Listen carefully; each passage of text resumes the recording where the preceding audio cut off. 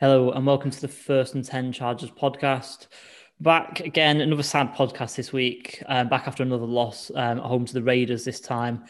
More last second kind of well, we thought it was good at first, didn't we? I guess so. But obviously, as we always is the case, we always come up falling into a barrel of tits and coming up sucking our thumb, I guess. So Yeah, yeah, definitely.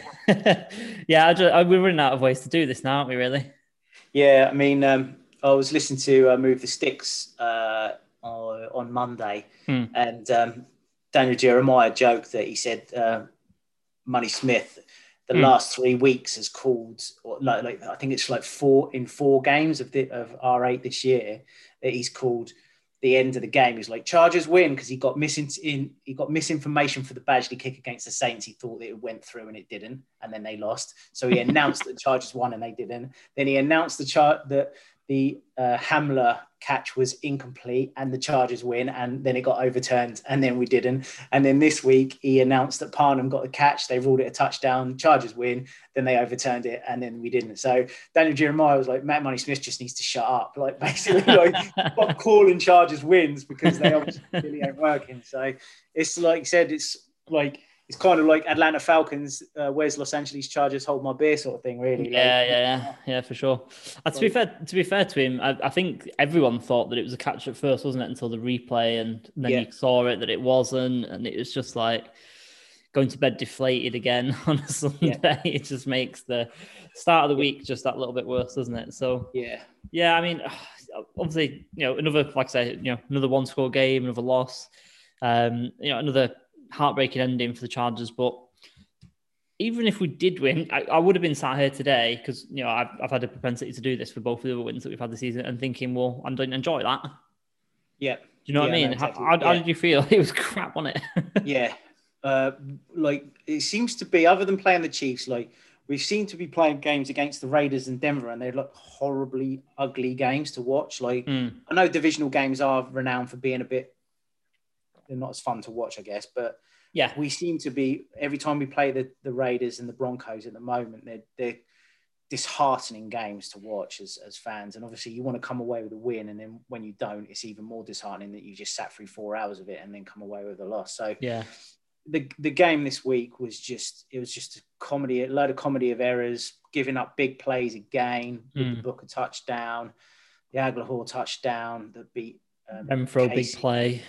It kind of just feels like it's Groundhog Day every game with the Chargers. It's the same mistakes, the same big plays costing us, inept coaching, inept Mm. plays on special teams, secondary falling apart again. Offensive line was shaky, and like you said, the only positives really um, was our number 10. So um, And the yeah, uniforms. I like the and the uniforms. Really uniforms, nice. yeah. So it's like I said, we don't want to kind of sound like it's the same as last year, but it's kind of feeling like it's going in the same route as last year. So, which is really disappointing after the big build up we had, the good draft we had, the good free agency that we had. Then injuries came, Mm. and it just all went tip basically, didn't it? So it's Yeah, it's alarming, isn't it, really? Because you look at the stats for this game and the Chargers come out on top in almost every stat. 440 yards total yardage to 320. yeah. More passing yards by almost double. Like you said just before we came on, Derek Carr only threw 13 times for Yeah, 160 13, yards. 13, 13 Oh, completions, sorry, 13 completions. Yeah, you're right. 13 completions, sorry, and they put up 31 points. But 13 completions, man, like that's crazy. For 31 points, that's crazy. And you Mm. could even say, oh, their running game was like, it was outstanding. Like, we just gave up big play after big play in that running game. Like, they Yeah. kind of got to grips with it maybe late in the fourth quarter, but then it was kind of too late. Like, giving I up mean, 6.2 yards per carry. And mm, we had as well, we had zero tackles for loss in that game, zero, mm, none. So yeah, every yeah. play was a positive gain. Every single play that they had was positive. Mm, So you kind of asking yourself, like, what's this defense doing? Like, you're supposed to be creating turnovers. We were putting you up as this high almighty top 5D in the off season, and it's just not materialised at all. And you kind of still scratching my head, thinking like, how can some of these teams like the Dolphins, with literally nobody on their team, be putting up one of the best defensive and special teams performances of the years? It's clearly down to, in some respects, Flores can coach. That was the thing, isn't it? It's down to coaching, and it's also that I've said it before. Is our mentality is our head goes down way too quickly. We have no fight in us half the time. Like, it just feels that way when you're watching them. It's this inevitability of, they're going to give up the big play, or this isn't going to come off. And it filters from the coaches to the players to the fans now, that we're watching it, expecting it to happen. Like, we're kind of in the same bubble as the players, that we're just expecting this shit show of a performance to happen again. And it kind of needs these big leaders and these big coaches to stand up and start I heard the Guilty as Charged podcasters talk about it, and Thomas Davis, although he was not great for us, I don't think he would have allowed that performance to happen on Sunday, how bad they were for the run. It just seemed like they just did not want to tackle, like from the defensive line all the way through to the secondary. And as much as he had his faults, Davis, he was a tackling machine, and at least he tried. And it's getting to the same stage as from when it was last year, is that you're looking at it and you're thinking, there's a real lack of effort here. Like, that's how you stop the run. It's just, I'm going to beat your man, you're going to beat, and you're not getting past me. Sometimes that's not down to coaching. That's just down of wanting to be able to stop someone from running the ball. Like, I can understand pass coverage, things like that people forget where they're going, etc., and miscommunication. But stopping the run is just, that guy's got the run. Let's go and tackle him. And you're giving up like 8 yards, 7 yards, and there was they had really easy third down completions all the time this weekend. And it just seems to be getting bad to worse on this defense. Yeah, I think, like you say, the want to is not there, is it? I mean, I think I commented, I put out a tweet for the Booker touchdown.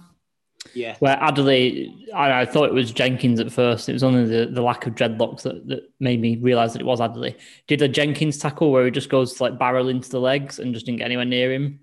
And he kind of just rode the tackle and reached for it and scored. And instead of, going to wrap up like you see good tacklers do. And he just feels like there's a bit of an infectious kind of laziness to some of the play. And like I say, wanting to get by and things like that. And maybe believing a bit too much their own hype, especially with the secondary as well, this Jack Boy's nickname and things like that. Like Jill Boys.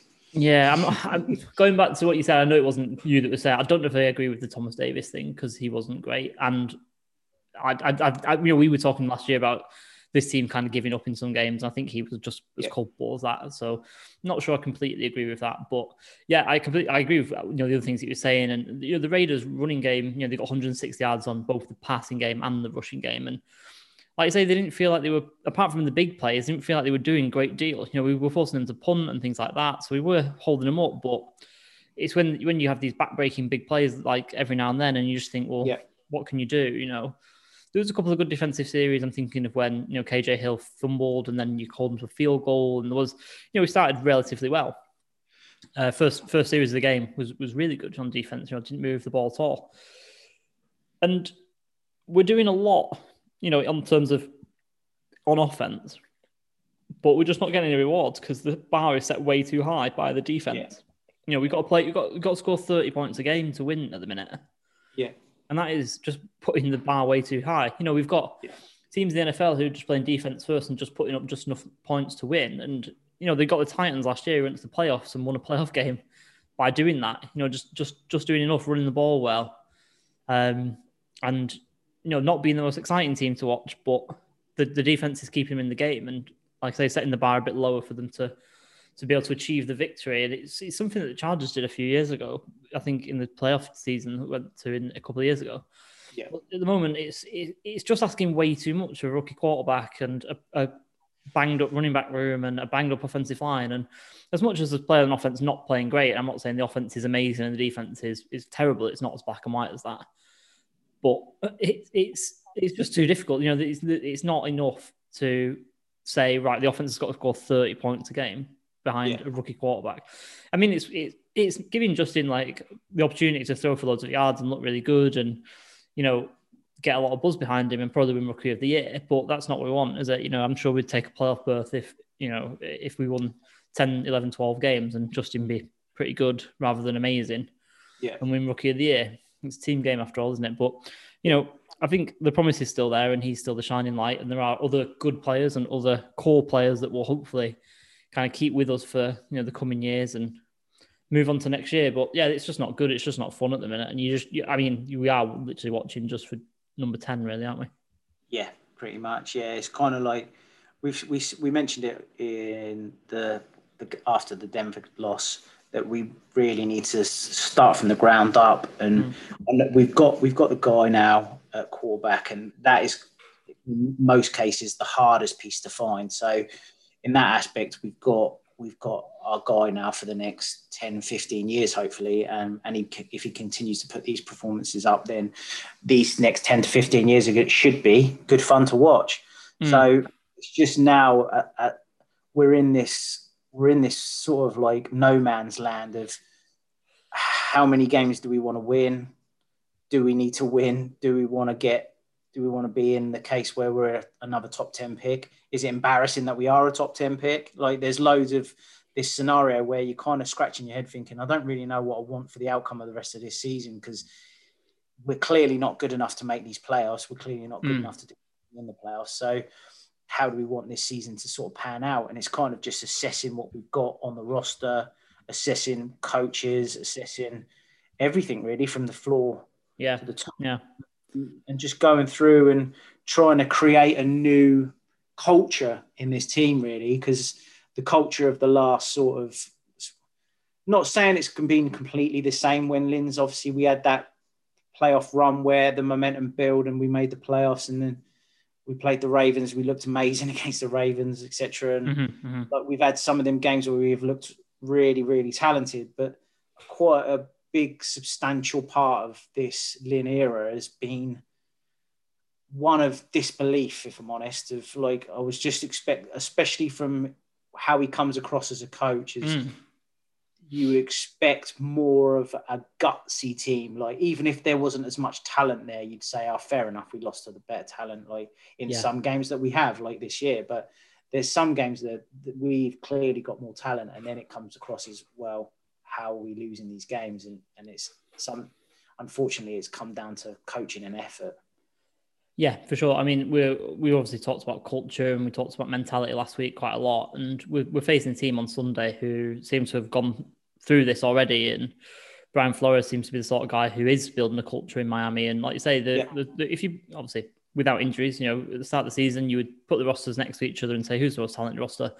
And 9 times out of 10, if not more, the people would say LA Chargers, without doubt. But Miami are a much better football team than us at the minute. So it's it's not a game I'm looking forward to be perfectly honest. And it's two teams that are, like you say, attitude is completely polar opposite, really.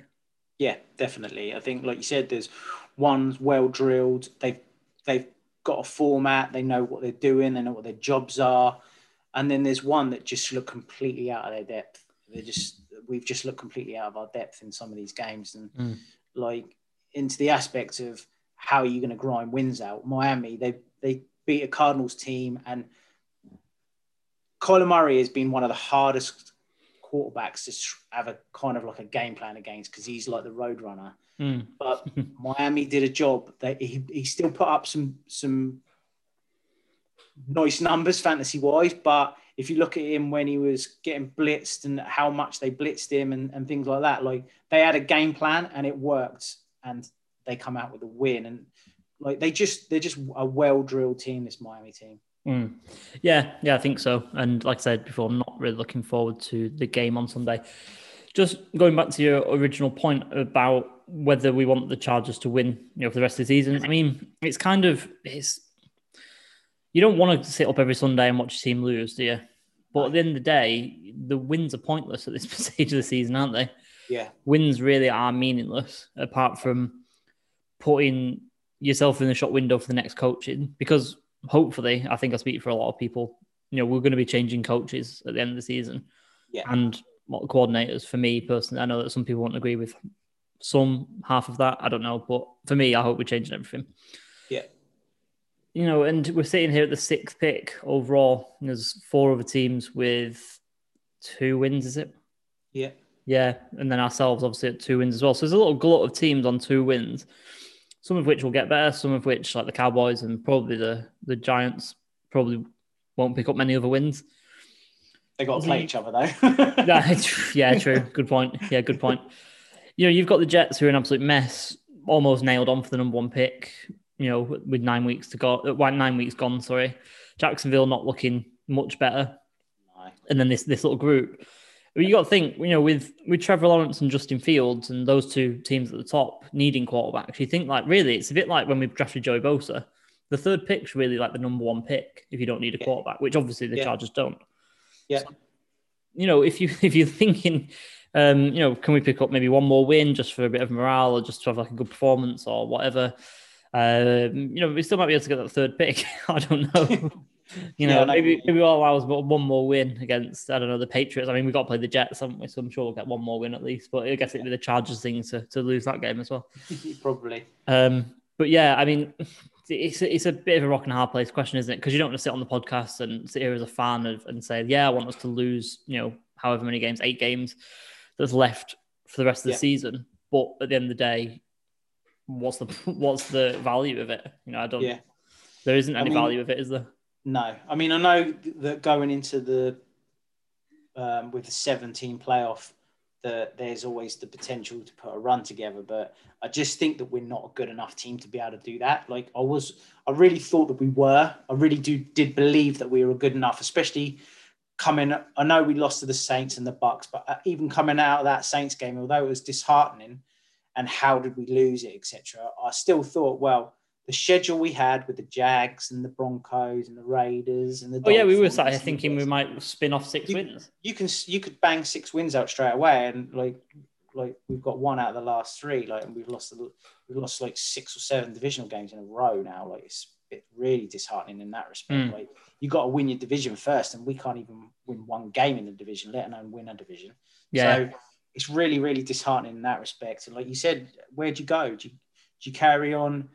You don't want to tank, but you kind of feel like it's for the good of the franchise, maybe, that we need to get this. Because for us, we've been saying it. There's some good there's a couple of good corners, 2 or 3 in this class, and there's a couple of 2 or 3 good tackles as well. So, and they also, as well, being that high up, there's always that potential if someone's coming up to wanting to get that 3rd quarterback or 4th quarterback, because the guy from BYU's playing well, and Trey Lance as well is playing really well. So there's always there's other aspects. There could be a lot of movement at the top, and if you're involved in that and you don't need a quarterback, you've got a nice little hand to play in this game. So it would be interesting to see whereabouts all these chips fall in regards to the prospects and the scenario of how these teams, because like you said, there's a lot of teams that are in that two win group, but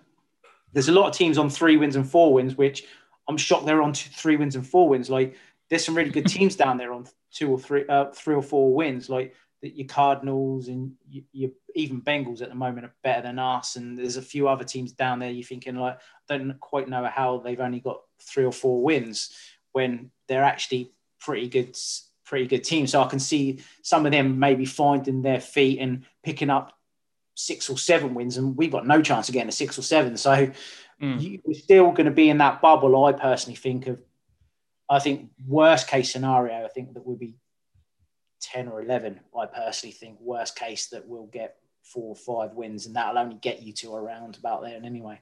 Yeah, I'm just looking at the fixtures, and I think obviously we've got Jets in a couple of weeks, and then the rest, Patriots obviously aren't playing well. You could, then it's Belichick, isn't it? The Bills obviously really good. Raiders and Broncos and Chiefs have beat us already, so you can't really bank on wins for any of them. And you got the Falcons as the other game, who are, as much as they've been a bit bad, they've won 2 on the spin now, and they could be one of these teams that you just mentioned that kind of pick up and go on to, maybe nick 8 and 8, get the 7th. Yeah.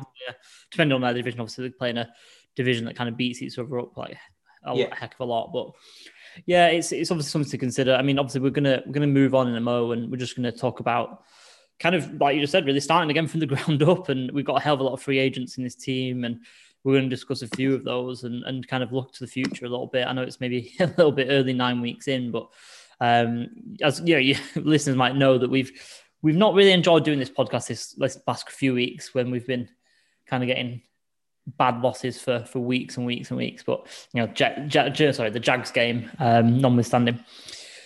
But yeah, in fact, let's just get into that now. Actually, I'm done with talking about this Raiders game. If you are, yeah, I'm done with it.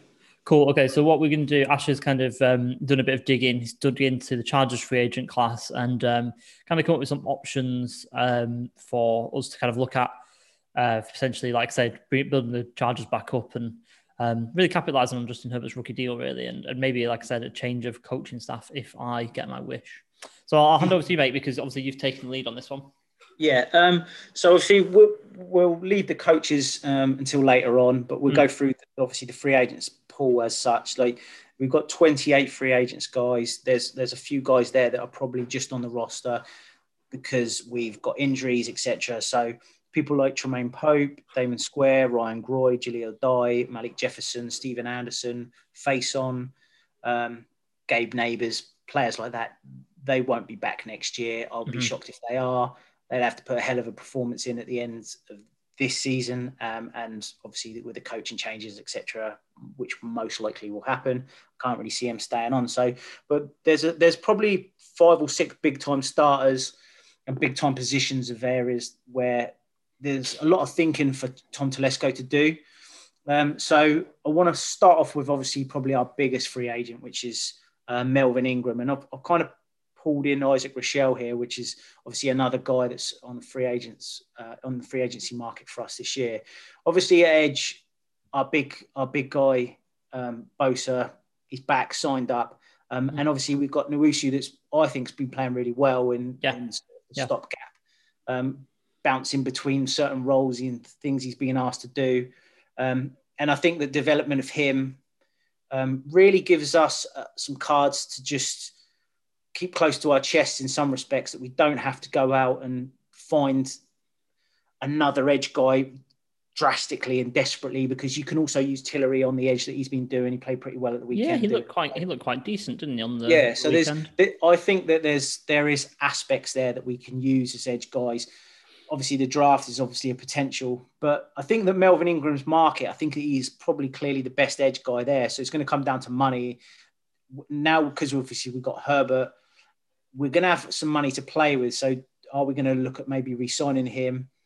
I personally think Isaac Rochelle, I think that we could probably say that doesn't need to really be re-signed. I think that picking up all these depth guys, I think that's part of the problem. I just think our depth's not very good, and that's why we're losing these games. So I think that Isaac Rochelle will probably be gone, but then it's going to come down to Melvin Ingram. The guys that he's kind of looking at on the market, you've kind of got Shaquille Barrett, Romeo Acqua, the Lions playing really well. That he's probably going to pay him, get himself into a paid contract, quite a good paid contract. And you've got Carl Lawson as well at the Bengals that's putting up some good sack totals at the moment. So, but really the market is there for Ingram to eat up. So it's going to be hard to maybe keep him around. It's going to come down to big money, I think, at the end. So it's going to come. Are you going to pay him more than Bosa? Definitely not. So no, absolutely not. Will we be saying goodbye to Melvin Ingram? And be sad if he does go, but I think that it's going to just come down to money at the end of the day. And I think that there might be other areas of need where they're going to look at to spend their money. I don't know what you think about that, Lee. Yeah, I mean, it's one of them, isn't it, where he's been a very important player for the franchise for a long time now. Obviously got drafted here. He's been here his whole career. Very good player. Obviously reaching an awkward age, really, because he's still performing at a good level. He's a really versatile piece for the defense as well. Probably one of the bigger characters in the locker room as well. So, you know, and that's something to consider. It's not just about the on-field play. It's about building that culture and that, you got to have some veterans in there that know how to win games and that have been there and done it, been to the playoffs, etc., made plays. You know, you can't always rely on these young guys. If he can be reasonable, and I know, like you say, someone might come in and blow us out of the water. Yeah. But if he can be reasonable and if we can keep him around, I'd really like to keep him around. Yeah, agreed. Because I think he's an important player both on and off the field. And like you said, there's not a heck of a lot knocking around in terms of the free agent market. It's really, Because really even though Yannick Ngakoue has moved a couple of times, he's probably right up there with Melvin to be the most valuable player, in terms of a good age, good production, does the business, and obviously at a premium position as well. Outside of that, you are struggling. Yeah. So like you say, these guys are going to have the pick of the teams that they kind of want to pay them, and the price is going to be premium. The other factor to weigh in on this one is the edge class coming out of this draft class is not good. So the fact that, and we've got bigger fish to fry at the top of the order as well. Yeah. So it just makes me want to keep Melvin Ingram even more. Yeah. Probably agree on Michelle. A seventh rounder, probably doing pretty well, backing up Joey Bosa. But if you've got someone that they're kicking out like Tillery, who played in and started instead of Bosa on the weekend, and they're not starting Rochelle, I think the writing's on the wall, really, isn't it? Exactly, yeah. Exactly. Totally agree. And the other thing is as well, just sorry, mate, I didn't know if I cut you off then, but no. Tillery is a skinny defensive tackle. Yeah. Tall and skinny. He actually might be better as an end for his body type. Mm-hmm. Because he's got long arms. He probably doesn't get the greatest of leverage in the trenches, whereas he got a couple of nice long arm rushes, and if you can refine that coming off the edge, he could actually be quite a good edge rusher. Yeah. And maybe after serving as maybe a bit of a hybrid player for a year or two, because not going to give Melvin Ingram like a 3 or 4 year deal. He's probably coming up to 32 in the summer. Yeah. So you're going to give him what, 2 year deal? Yeah. And then by that time, you might have Jerry being a full-time edge. Yeah. And then you've got Jerry and Joey Bosa. And Owusu. And more suited to back up and rotate as well. So, you look at 3 good edge rushers there. Because I really like Uchenna Nwosu, to be honest with you. I think he should get more snaps. I was dumbfounded when I heard Lynn say that he got like 4 snaps or whatever because Ingram was having the best game of his career or one of the best games of his career, whatever bullshit he said. But it was just, obviously, I like Melvin Ingram. I think he's a good player, but you don't think he was having one of the better games of his career.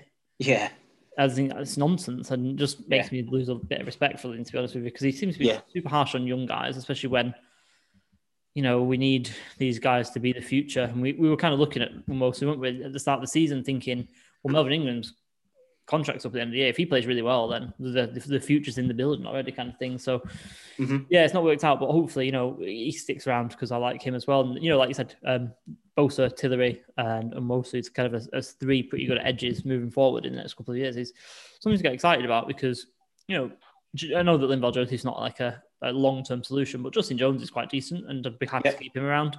Yeah, you replace Joseph with another nose tackle in a year or so, and tackles aren't expensive. In the draft, you can get a decent one in the 4th, 5th round, and do that.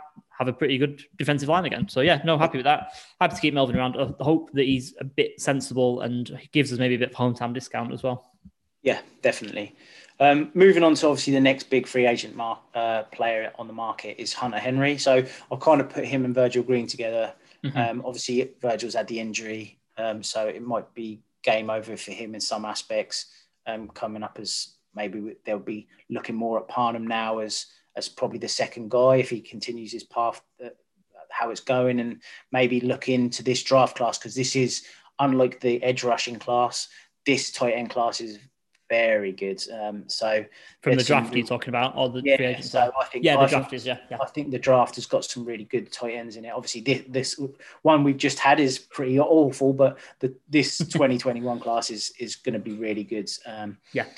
So coming back to Hunter, there's literally nobody on the market other than Jonnu Smith that's going to get paid. So you're looking at Gronk and Jared Cook and some aging tight ends and a few blocking tight ends and stuff. So it's going to be, again, very similar scenario with Melvin Ingram is, are you going to be paying Hunter the market value, or are you going to be looking at the draft? I think this one kind of could lean itself towards the draft because there is some nice prospects in it. And again, it's going to just come down to money again. So I don't know what you would say on this side of it, but I think that this one might be Ingram's going to come down to the money, but he's kind of got a little bit over us because the edge class isn't as good. But in some respects, we've got Tillery, Nwosu, so we've kind of got players in the building.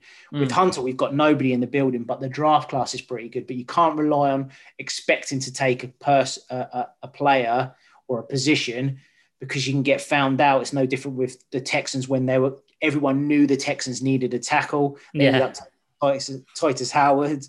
Tyrus Howard really early just because they needed one. We kind of don't want to be in that scenario and hope that Telesco won't put us in that scenario. So I think that Henry could probably be the next one, if I'm honest, more than Ingram, that they're going to tie him up, just because I don't think that Telesco would like to be able to. He's going to want an insurance policy. And I think that having Hunter in the building, even if you do bring and you do want to get another weapon in through the draft, you still got Hunter in the building, and having that reliable tight end, hopefully touch wood, he stays fit this year and going on through the few seasons, that he can be that reliable weapon for Herbert. Yeah, definitely. You've hit it on the head. Tim Tesco isn't going to be backed into a corner. He's going to keep his options open. And we saw it, didn't we, with this past season, where we've kind of made some free agent signings as insurance for the draft and things like that. So, I don't think he's going to be as irresponsible as that to kind of back himself into a corner thinking, well, I need a tight end in the third because, otherwise we're not going to have anyone, because Hunter's gone and so's Virgil. And, we've only got Donald Parham, who plays a couple of snaps a game and just catches touchdowns. So you need someone who can do it all.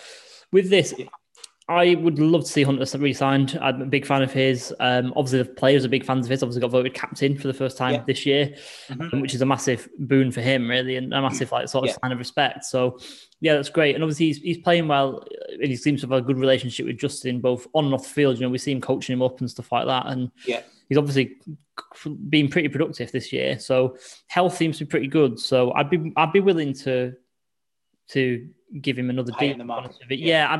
I think and this is something I said maybe last year, is Telesco is a bit of a wizard when it comes to getting value for money.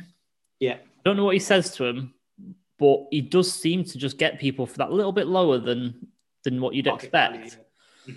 And again, obviously putting him on the tag, Hunter was fine with playing on tag. He never grumbled about it at all. So I don't know whether he's going to say, look, I gave you a solid last year, so you've got to give me one this year, and maybe ask for a bit more. I don't know, but I'd back Tom Telesco to get us a good deal on Hunter. Yeah, I feel like Hunter's kind of settled where he is and things like that, and I think he wants to play for the Chargers. So I think that we can get him to stay. In terms of Virgil, I mean, obviously it's unfortunate he's out injured, and obviously we wish him a speedy recovery and everything like that. But he got brought in as this, amazing blocking tight end from Denver. And I've not seen it. I don't know about you, but he's not been like that. So what I'd hope to get with this one is I'd be happy to let Virgil Green go. We're obviously happy with Parham, and it's one of these things where we wanted him in the squad when we did our roster building at the beginning. Yeah, he's been used pretty much exactly how we said, in terms of he wants to be a big red zone target and come down with a few touchdowns. Maybe he can develop into a bit more than that. Hopefully he does. Yeah. But I'm happy to keep him as tight end 3 and then bring in someone from the draft. Again, probably not going to get one of the big tight ends like Kyle Pitts or Pat Fryermuth or someone like that. We're not going to get these guys, because these guys are going to go, middle of the first round onwards. And we've like what I was saying with the edge thing, we've got bigger fish to fry. Yeah. But, like you say, it's pretty deep class. We'll be able to get one third, fourth round, pretty decent. Someone who can come in, do a bit of blocking, catch a few balls, play second fiddle, be happy to play second fiddle. And also, Parham come in for the red zone stuff and, maybe a little bit more as he develops. Yeah. So maybe a bit of a two-pronged attack, I would say, for this one. Re-sign Henry and then, look to the early mid-rounds, day 2 to bring in a second tight end behind Hunter. And kind of see what we get there, really. Obviously, we're going to bring in free agents and whatnot. If you're not backing yourself into a corner, you've got Steven Anderson, who can, you can maybe elevate Parham to the more pass catching stuff and leave Steven Anderson in for blocking and whatnot. And he can be like the new Virgil Green. I don't know, because he seems to like him. But yeah, I'd just something to just say that I would want a bit of a two-pronged attack on this one, with Hunter re-signing for a reasonable price on a 3 or 4 year deal, hopefully. Yeah. And then, develop Parham and draft someone. Yeah, I agree with that totally. So then what I've done now is moved on. Obviously, we've got some big issues are we've had all season on this offensive line. So obviously injuries, etc. But Balaga and Turner hopefully will be returning next year and they'll be fit. And we can actually see these guys and get a solid offensive line. Mike Pouncey, I think, is dead in the water now. I think that the injuries are piling up and it could be a retirement thing with him. I think so. I think that'd be sensible as well. And I think we said that last year, didn't we? Well, this off season, let's say. Yeah. So it then comes down to Sam Tevi at left tackle, Forrest Lamp and Dan Feeney. So they're our starting centre, starting left guard and starting left tackle. So there's going to be this is going to be a real head scratcher for Telesco and how he's going to weigh it up. Obviously, we've known for a long time that we need to draft someone. Yeah. And I would probably put that as number one in the books that we need probably a Stonewall elite blue chip player on this offensive line in this draft. So for me, that would incorporate maybe one of these guys losing out to getting them re-signed. But obviously you can never have that many offensive linemen as we've shown, because we just keep churning out 5 or 6 different offensive lines every week. So it's going to be a struggle maybe trying to keep all these guys in the building. One thing I would say is none of them have been playing particularly well to warrant huge contracts. So like you said, Telesco might want to put his magic together and kind of sign a couple of these guys up on 1 year to 2 year deals, maybe just to honor reasonable contracts, as we say. But I don't know if there's any of these guys particularly that you prefer to keep out of Feeney, Lamp and Tevi. I would happily get rid of all of them, but it doesn't work like that. It's not Madden. Yeah. So, I mean, I would rank them. Forrest Lamp would be my number one.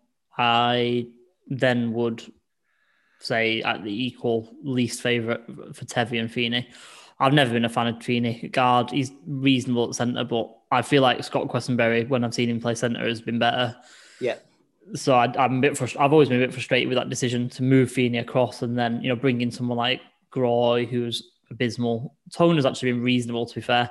Yeah. But they've got Quessenberry there playing at centre. So you kind of destroying two positions, and creating two problems by moving Dan Feeney into centre instead of just pushing Quessenberry into centre when Pouncey goes out. Do you know what I mean? Yeah. So no, I mean, like I say, I think you've got to keep one of them for continuity, depth. You can't just destroy the whole right side of your line and go, right, we've got the right side kind of sorted if they can both stay fit. But in this free agency class and in this draft, we need a starting centre, a starting right guard, and a starting right tackle. Left tackle. God, I saw Sevi's name and I thought right tackle straight away. But oh my God, it's just impossible. So I'd give Lamp a small 1 year deal. Not paying him a great deal, probably less than $1 million. Yeah, I would see Tevi and drive into the airport where he wants to go myself, and Dan Feeney had come around for a second trip, because I think Quessenberry is a reasonable, backup centre at worst. I mean, he's not amazing by any stretch of the imagination, but I think he's serviceable from what we've seen. Yeah, Tevi wasn't good at right tackle, so why we ever thought he would be good at left tackle is beyond me. I'd be happy to keep Pipkins obviously as the backup left tackle. And kind of moving into how we're going to replace these guys, because, the other reason why I want to keep Lamp is he's got tackle guard versatility. So, even though they never play him at tackle, because I don't know why. But, he can do that. He played for Western Kentucky all the time at tackle and was really good at tackle as well. Yeah. So I need to replace two guys, right? I need to replace a centre draft class is reasonable. But the tackle class is really, really good. So I'd be really happy to be able to go ahead and in the first couple of rounds, pick up a pretty top left tackle. And I think there's a lot of candidates, and I've said it on our college podcast this week, actually, just gone, that as long as the Chargers' first 2 picks, don't really mind which way around they are, at corner and left tackle. Yeah. I'm sweet. Yeah. And I think there's a lot of options for left tackle. So I think even if you wait until the top of the second round, you'll be fine. Do you know what I mean? Yeah. There's loads of good tackles. Obviously, let's look at it a couple of ways. So we were talking about the draft, and if the Chargers kind of lose out, we're going to be looking at like the 4th, 5th, 6th pick.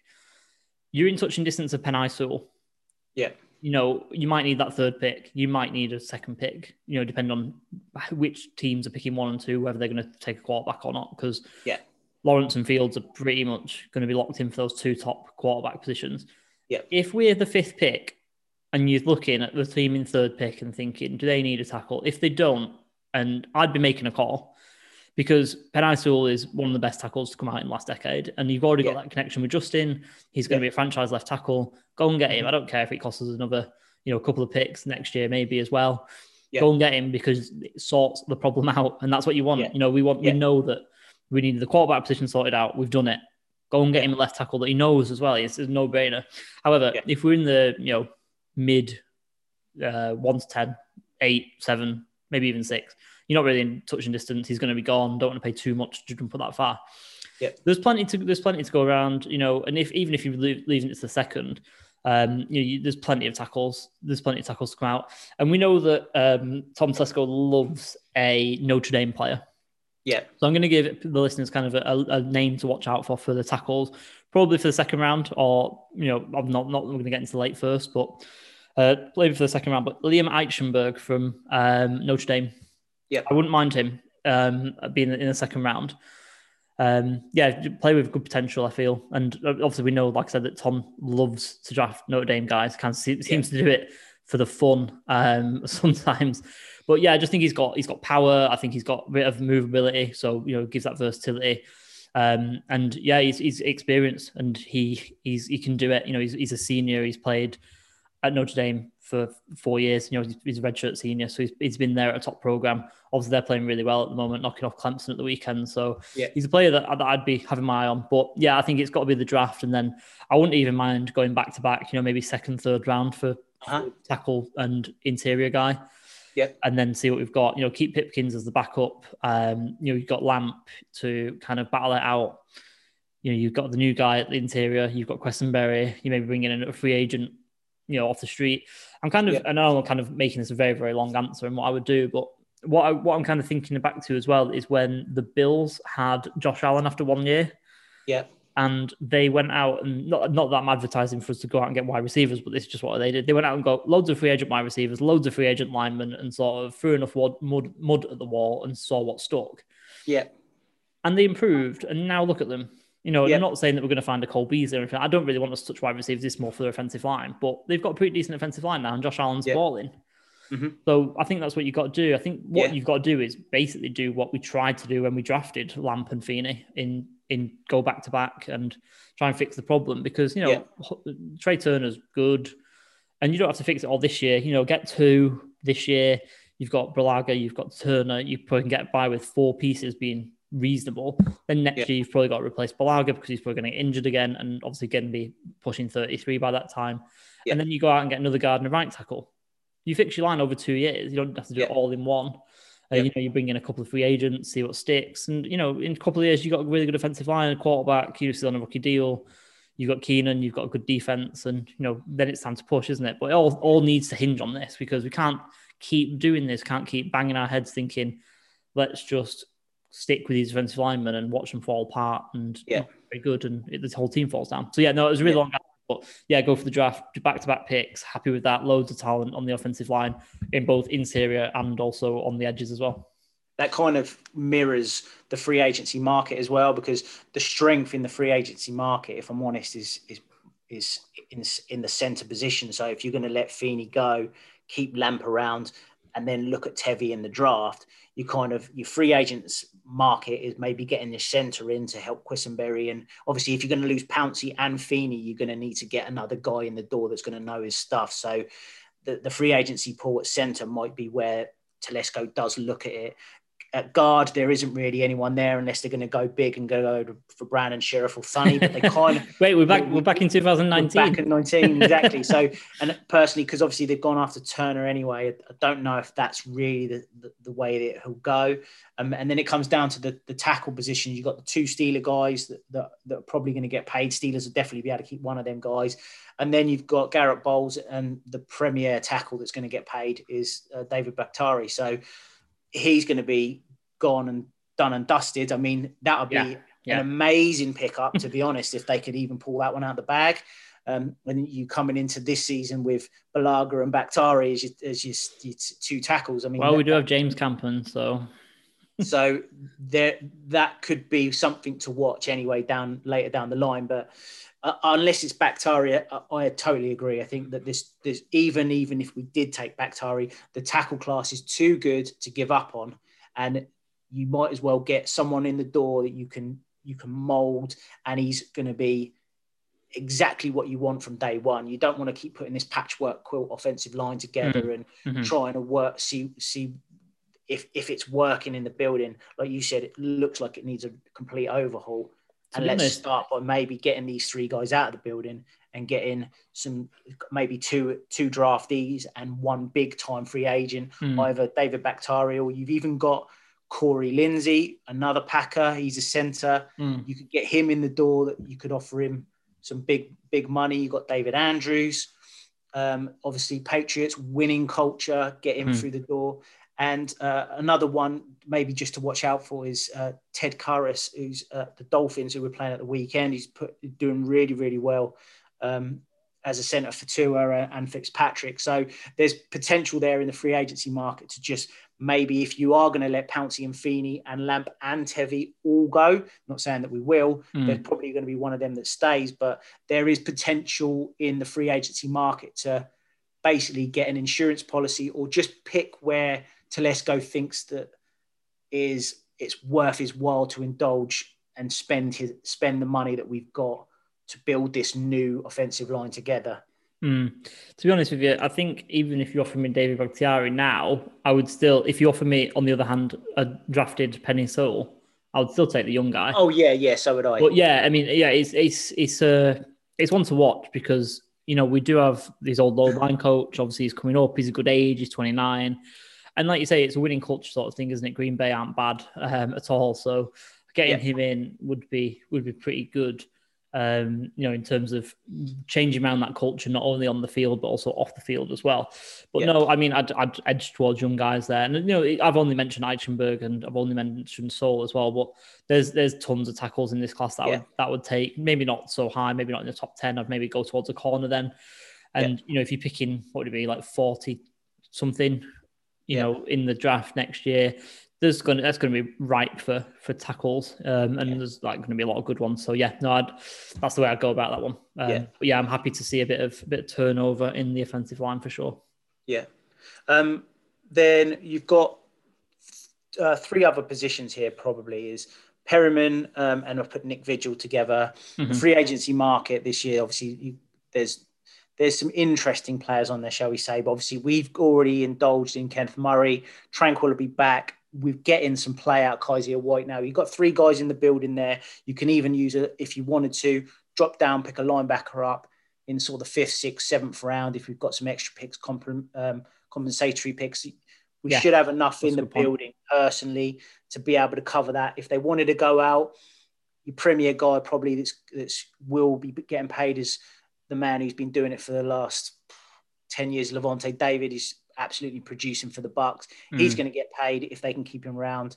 KJ Wright from Seattle will also be one to watch.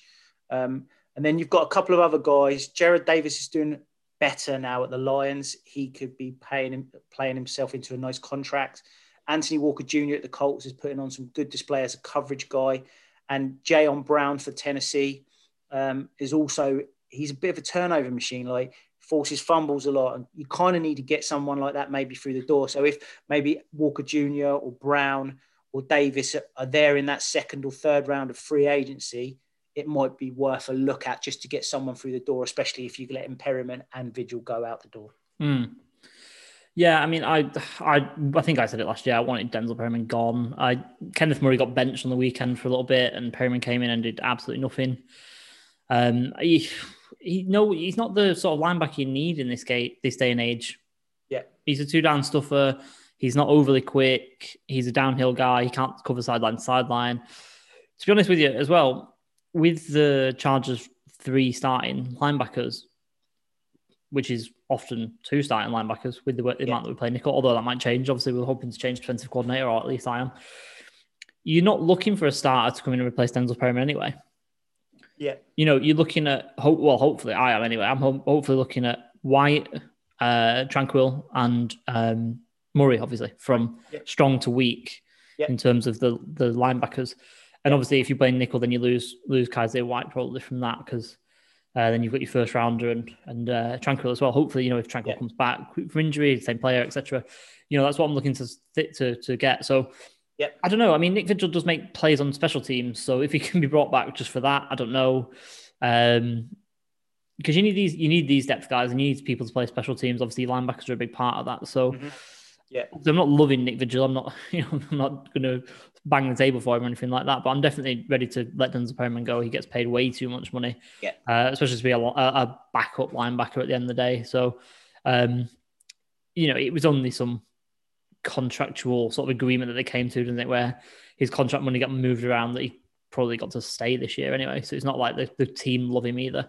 Yeah. And again, this kind of, to me, again, with what you're saying about free agency, kind of matches what we've got in the draft as well. They've got a few decent linebackers knocking around, as you mentioned. Just to add one to your list that you gave as well. Devondre Campbell, the Cardinals.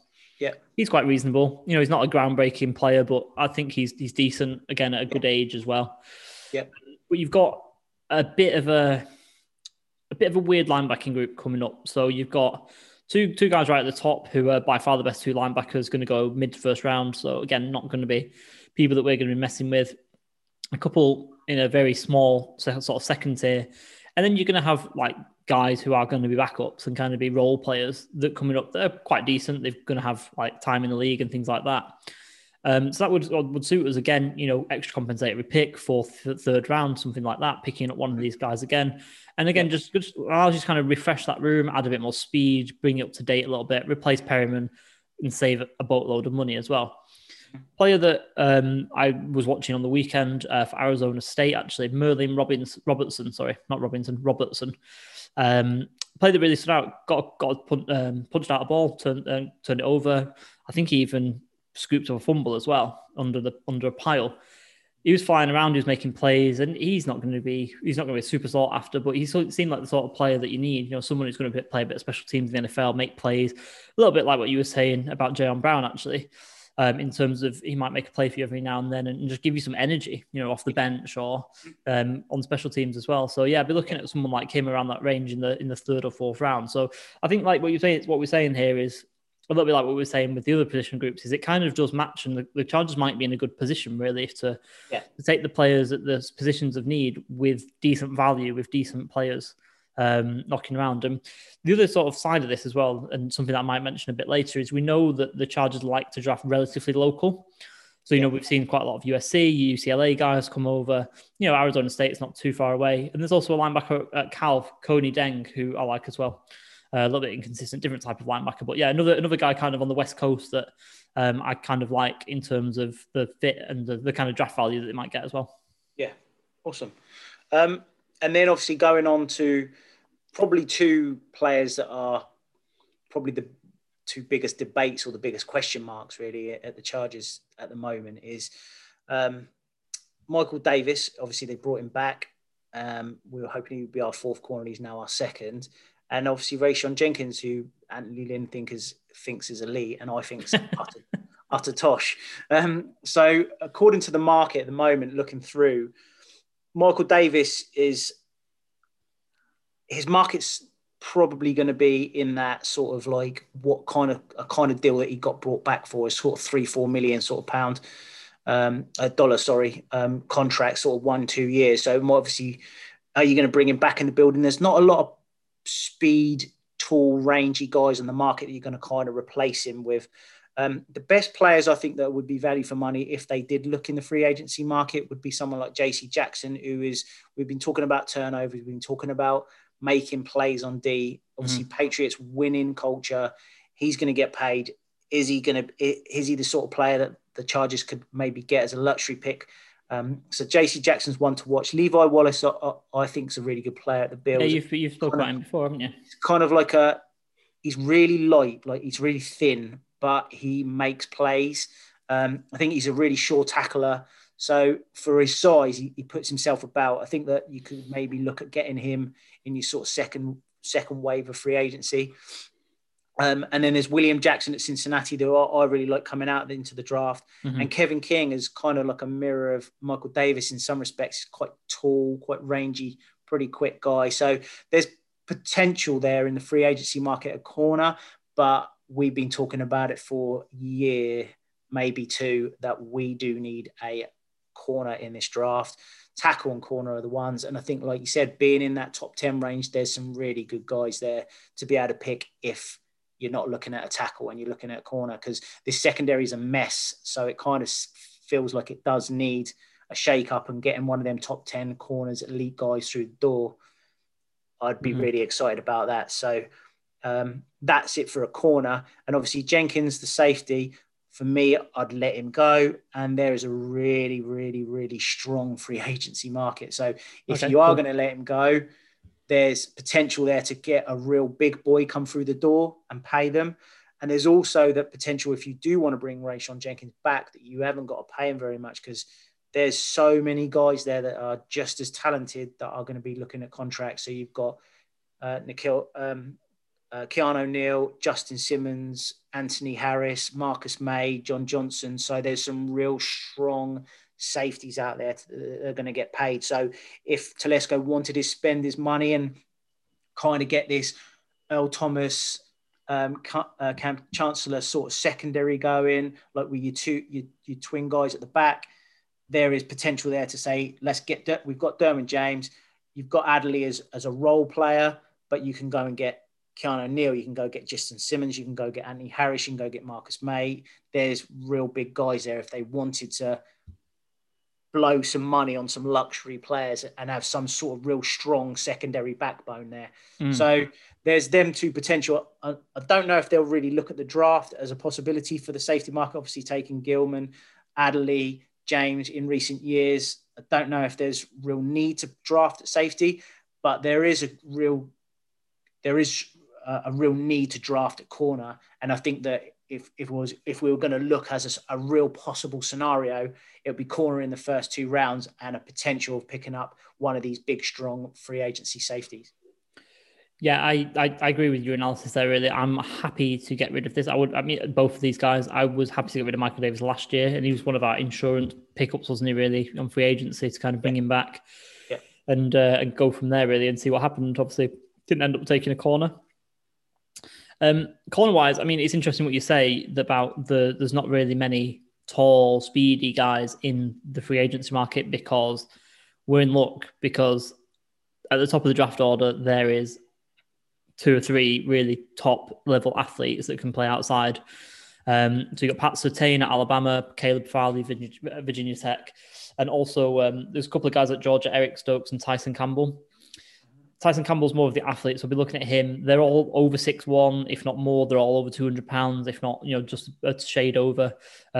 So there's got, if we're looking at top 10 pick and we're looking at, bringing in like a potentially top level corner who can maybe take over from Case Hayward as the number 1, then we're looking like we're in luck here with this this corner group.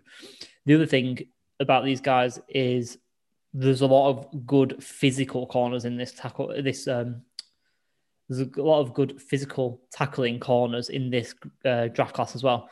Guys that won't kind of shy away from contact and doing things that we saw on Sunday and what we've seen in the past few weeks, where they're shying away from tackles, where they're diving at people's feet and letting them kind of dump over them, stuff like that. So we're in luck with that. So I'll be looking at one of those top 2 guys, Patrick Surtain or Caleb Farley. I'll be looking at those 2 in the top 10. More than happy to take them. And like I say, they're the kind of heir to being that number 1, if not number 1 immediately, because Case Hayward's not been great recently, unfortunately, as painful as that is to say. But yeah, you've got a few guys afterwards as well, and I wouldn't be against picking up a couple. And I know I'm running out of draft picks here with saying all this, because I'm kind of talking up the 4th and 5th round all the time. But there's guys that are serviceable all the way down the list, to be honest with you. So I feel like there's talent to be had at the corner group, both early in the draft and both sort of in the middle rounds, late rounds as well. So I wouldn't be adverse to that at all. Safety wise, I mean, you'd like to think that we're fairly set. You know, Adderley's not been great, but, you know, we did spend a second round pick on him. You know, you're hoping that we can get Derwin back and he's not going to get injured again, because by that time, you know, you're losing trust in him, you know, if he's losing the best part of 3 seasons. Yeah. So, yeah, you've got Derwin, and then, you know, I'd be aging towards the free agents class, though, as you said. I mean, if you do want to go out and spend there, go in and get Justin Simmons, that would make a really top safety duo. You could drop Derwin down into the box because Simmons can cover deep, and then you've got Adderley to come in, you know, and you want to play some 3 safety stuff. Yep. Safety-wise, this draft class isn't the deepest. It's not even very good at the top. I'm struggling, and I'm just sort of really getting into my my scouting for this year. But I'm even struggling to pick out my kind of top safety, to be honest with you. It's not great at all.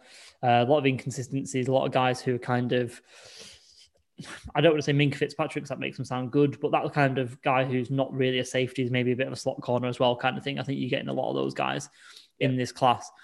But yeah, maybe in the mid round, you know, again, you may be looking at it, maybe the late rounds, because I'm running out of mid round picks now, like I said. But like you say, if you've got Gilman, who can't get on the field on defense, are you going to draft another one? Maybe not.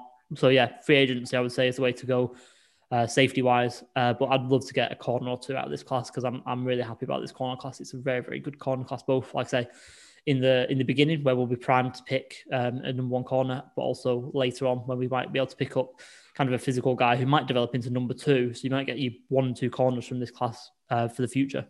Would be exciting. Yeah, definitely. Obviously, we won't. There's obviously loads of a few other players on there, but obviously we won't go too much more in depth. Obviously, there's one that is obviously the elephant in the room, which is Tyrod. Obviously, is up for renewal.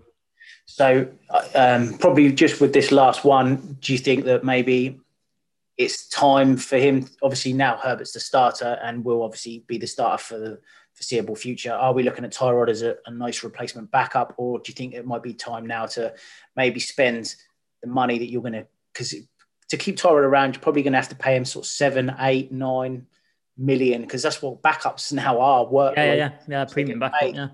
Do you think that it's probably worth, and I personally do think that it is probably worth just saying, we'll keep the 7 or 8 million, we'll go and spend it on someone, like you said, like use that money on Justin Simmons or David Bakhtiari or Corey Lindsey or in another area. And then give Easton Stick the benefit of the doubt and say you're the backup. Obviously, we hope we never have to use him. But obviously, you can never tell. And maybe even look at maybe the draft as a late round flyer, or the free agency pool as such. You can obviously bring people in off the streets that other teams have done recently. But I personally think that maybe the money that you'd spend on a high level backup, I think that maybe you need to just let the chips fall and spend it in the positions where we actually really do need them. I would agree with that, unfortunately. No, I was bigging up Tyrod to start the season. I was happy for him to take the reins. Obviously, what's happened, and it's looking like, you know, Justin Herbert has come in, he's taking the bull by the horns, and he's going to be the starter in the future for this team. And that's brilliant. You know, we can't really say anything other than that, really. He's like we said before, the shining light of this team so far this season. Yeah. It's not, as much as you are correct in saying that it'll cost quite a lot of money, what value are you getting out of that? It's a nice insurance policy. Justin has had a couple of injuries in college, but he's taken a few big hits, and it makes me sit on the edge of my seat when he's taking them. And I wish he didn't. But, you know, he's popped straight back up, you know, all the time so far. So, I don't think it's prudent really to spend $9 million, maybe such less, on what would be a premium backup and one of the best backups in the NFL. But you're also thinking ahead to the future and thinking about the circumstances that we're hoping that Anthony Lynn's not going to be there. I'm just going to say it, you know, and that relationship then is gone. This is another coach that's coming in that doesn't, you know, have this special relationship with Tyrod. So, yeah, I mean, you're looking to replace, because I'm not sure I want to go into the season with 2 young guys, Herbert being the senior guy, and he's will be his second year with Easton Stick backing it up, who has not played really at all and not really even sniffed like any action, let's be honest. You know, outside of a ridiculous drive against Jacksonville, or was not even a drive, a series against Jacksonville. There's a couple of names that stick out. And it goes back to what I was saying. I'm talking about free agents, sorry, to begin with, and it goes back to the sort of locality issue. And I'm not, I'm very much talking this guy up as a backup. It's not something that I'm going to come in and challenge Herbert, but just having maybe a bit of an older head on the sideline, and that's Brett Huntley. He's obviously been with the Packers for a little while now. He's obviously never got close to playing for them. And his contract's up, came through UCLA, so obviously been around LA before, knows the city, probably, another local guy. He can move the ball, and this is what you've got to think about, I think, and I'll move on to the draft, obviously, in a moment. You've got to think of quarterbacks that are similar to Justin in the way that he can move. Yeah. And, there's no point in bringing in like a pocket passer because Justin isn't like that, and it's not going to be a fit for our offense. That's why you've got Stick there that kind of makes sense as well. Huntley can move with his legs as well. He's not the greatest quarterback in the world, but, you're not asking him to be, you're asking him to hold a clipboard at the end of the day. And be a kind of older head in the draft room because, in the quarterback room, because, if you're going to draft one, then you've got, like we were saying before we came on, you got Stick, who's the senior guy, and he's been in the league for what will be 3 years by that time. And, do you want that to be a senior guy? Probably not. It's not ideal, I don't think. So bringing in kind of an old head, you hope you don't have to play, and you're probably not going to have to pay him too much either. So he'd be my shout. It's not the most exciting shout in the world for a free agency guy, but it's probably the best I can come up with because, as we mentioned before we came on, there's not a great deal out there in terms of free agency. I mean, you don't want to spend loads of money anyway because you've got Herbert. But that'd be my free agency shout. Draft-wise, the quarterback group coming through this draft class is, getting better week by week. You've got a lot of players that are playing well. Obviously, you've got the two main guys. And there's guys moving up the draft order. Obviously, we're not looking to take quarterback until day 3 anyway. But you've got to look at, movable guys that can make plays with legs as well. So, just throwing a couple of names out there. You got Malik Cunningham from Louisville, Desmond Ridder, maybe from Cincinnati. Maybe he goes a bit early though because he's playing really well. Cincinnati unbeaten, and guy who's not played this year but is quite similar to Herbert in his sort of athletic ability. But Jamie Newman, who did transfer to Georgia but then opted out, didn't obviously get to play for the Bulldogs, but was at Wake Forest before that. Yeah, he's got a nice arm. He's very, very athletic. He wouldn't be a bad backup to have in the room from an athleticism standpoint and a kind of similarity standpoint.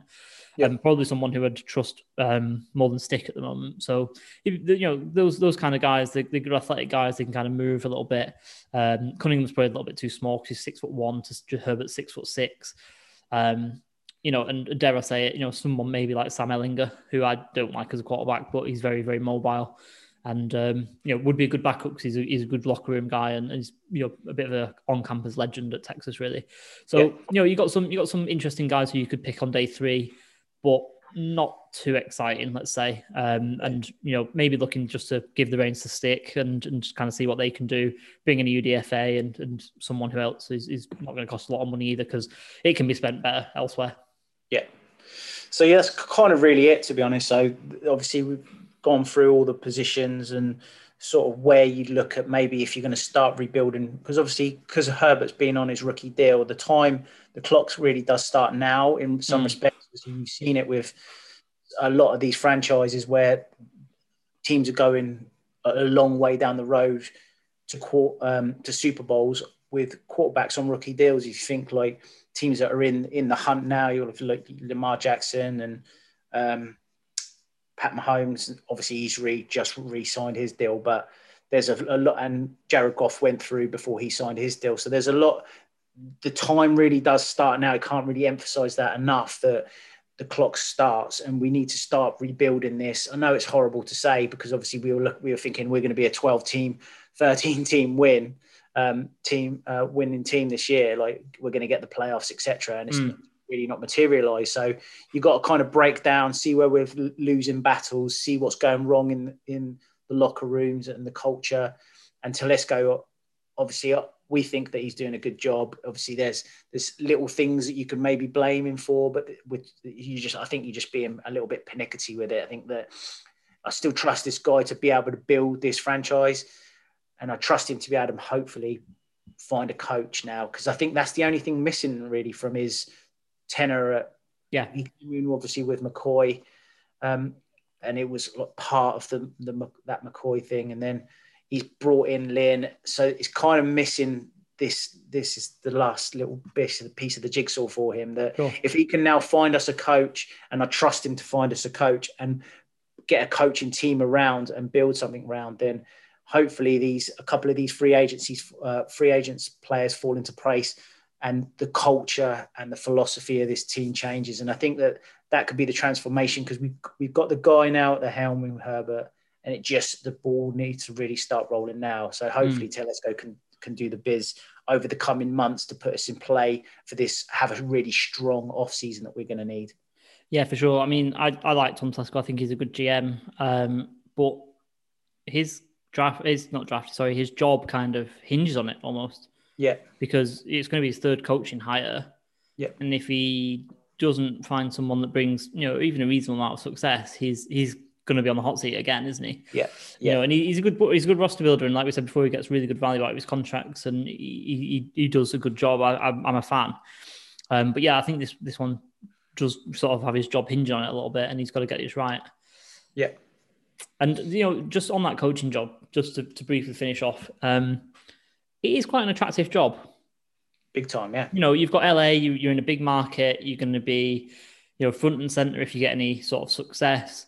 You've got new stadium, you've got, a young team. I think we're one of the youngest teams on average age. I think we're the third or fourth youngest team in the NFL. You've got some blue chip talent on all levels and all positions on both sides of the ball. So you've got some pieces to build around. You've got a quarterback. We've not given up a shitload of draft picks to, when you're looking at the Texans job that'll be coming up and they've got no draft picks. Yeah. You've got a really attractive job here that you can offer to someone. And, maybe we'll explore potential coaching candidates later in the year, but it's not like a poison chalice, this one. This is one that needs to be, and is there to be taken. Yeah. And and ran with, really. I personally think this is the best job up for grabs this year. If we obviously do change coaches that we are predicting that we are, I think that it's the best job up for grabs this year. There's having that LA market. You've already got your quarterback in play. You've got a pretty talented roster. Telesco is going to be able to. You've got a high draft, like you said, a couple of high draft picks. And picks, so it's not just going to be those 7 picks. It's going to be like 8, 9 picks. Yeah, and they're most likely going to get a third from Rivers. Yeah. So there's real high potential here to be able to mould. You've got something to mould with to start with. Let's obviously not take that away from what Telesco and Lynn have done, but to be able to take it onto the next stage as a job, you're looking at a really, really, really exciting prospect. Of a franchise to be able to take over. Other than maybe you could say maybe the Jets, they've got loads of picks, but their roster's terrible. But at least you've got the number one pick if you're really into having Trevor Lawrence and you're going to build everything around him. And obviously you've got New York City as the media market, etc. But that's a much longer build, though, isn't it? Exactly that. It's a much longer build than having that Chargers team as it is, with the keystone pieces that are signed up. It's not just Herbert. You've got a key edge rusher signed up. You've got one of the best wide receivers in football signed up. So you've got Derwin James still on his rookie deal, and one of the best. Murray. You know what I mean? Kenneth Murray as well as a first round pick. So there's loads of talent still in the building. So it's a really exciting prospect, a job prospect for any coaching candidate to want to interview for. So I think that we're going to have some serious names wanting an interview for that job if and when it does occur. Yeah, hopefully. And like I say, we'll I want to revisit that maybe not in the next few weeks, but as the season draws to a close, I think we'll be kind of looking at that. It'd be an exciting time, because it's not one of those things where if you got a bit of a kind of a lower priority job, let's say, the Texans is one that I've just named because they've got no draft picks, they haven't got a great deal apart from Deshaun Watson there. If you're going to have to set your expectations at realistic levels, aren't you? If you're looking there at a Texans fan, you're thinking, who can we get? You're not going to be looking at the top level because no one's going to want it, especially with the other jobs going there that will be available. And like you say, if not the best, it's definitely going to be one of the best. It's going to be a very attractive job. So we can kind of look and we can hopefully have a bit of a monopoly on the market and take our pick rather than, looking at the second tier of coaches and kind of settling. Yeah, definitely. So stuff to look forward to. we'll try to keep it obviously away from the game, keep it positive this week. Hopefully you've enjoyed our analysis of kind of looking forward to our free agent. Obviously, we've just gone through the top echelon of our roster. We might revisit this as time goes on, obviously, as things develop. But yeah, that's us for this week. So yeah, thanks for listening again, and we'll see you next week.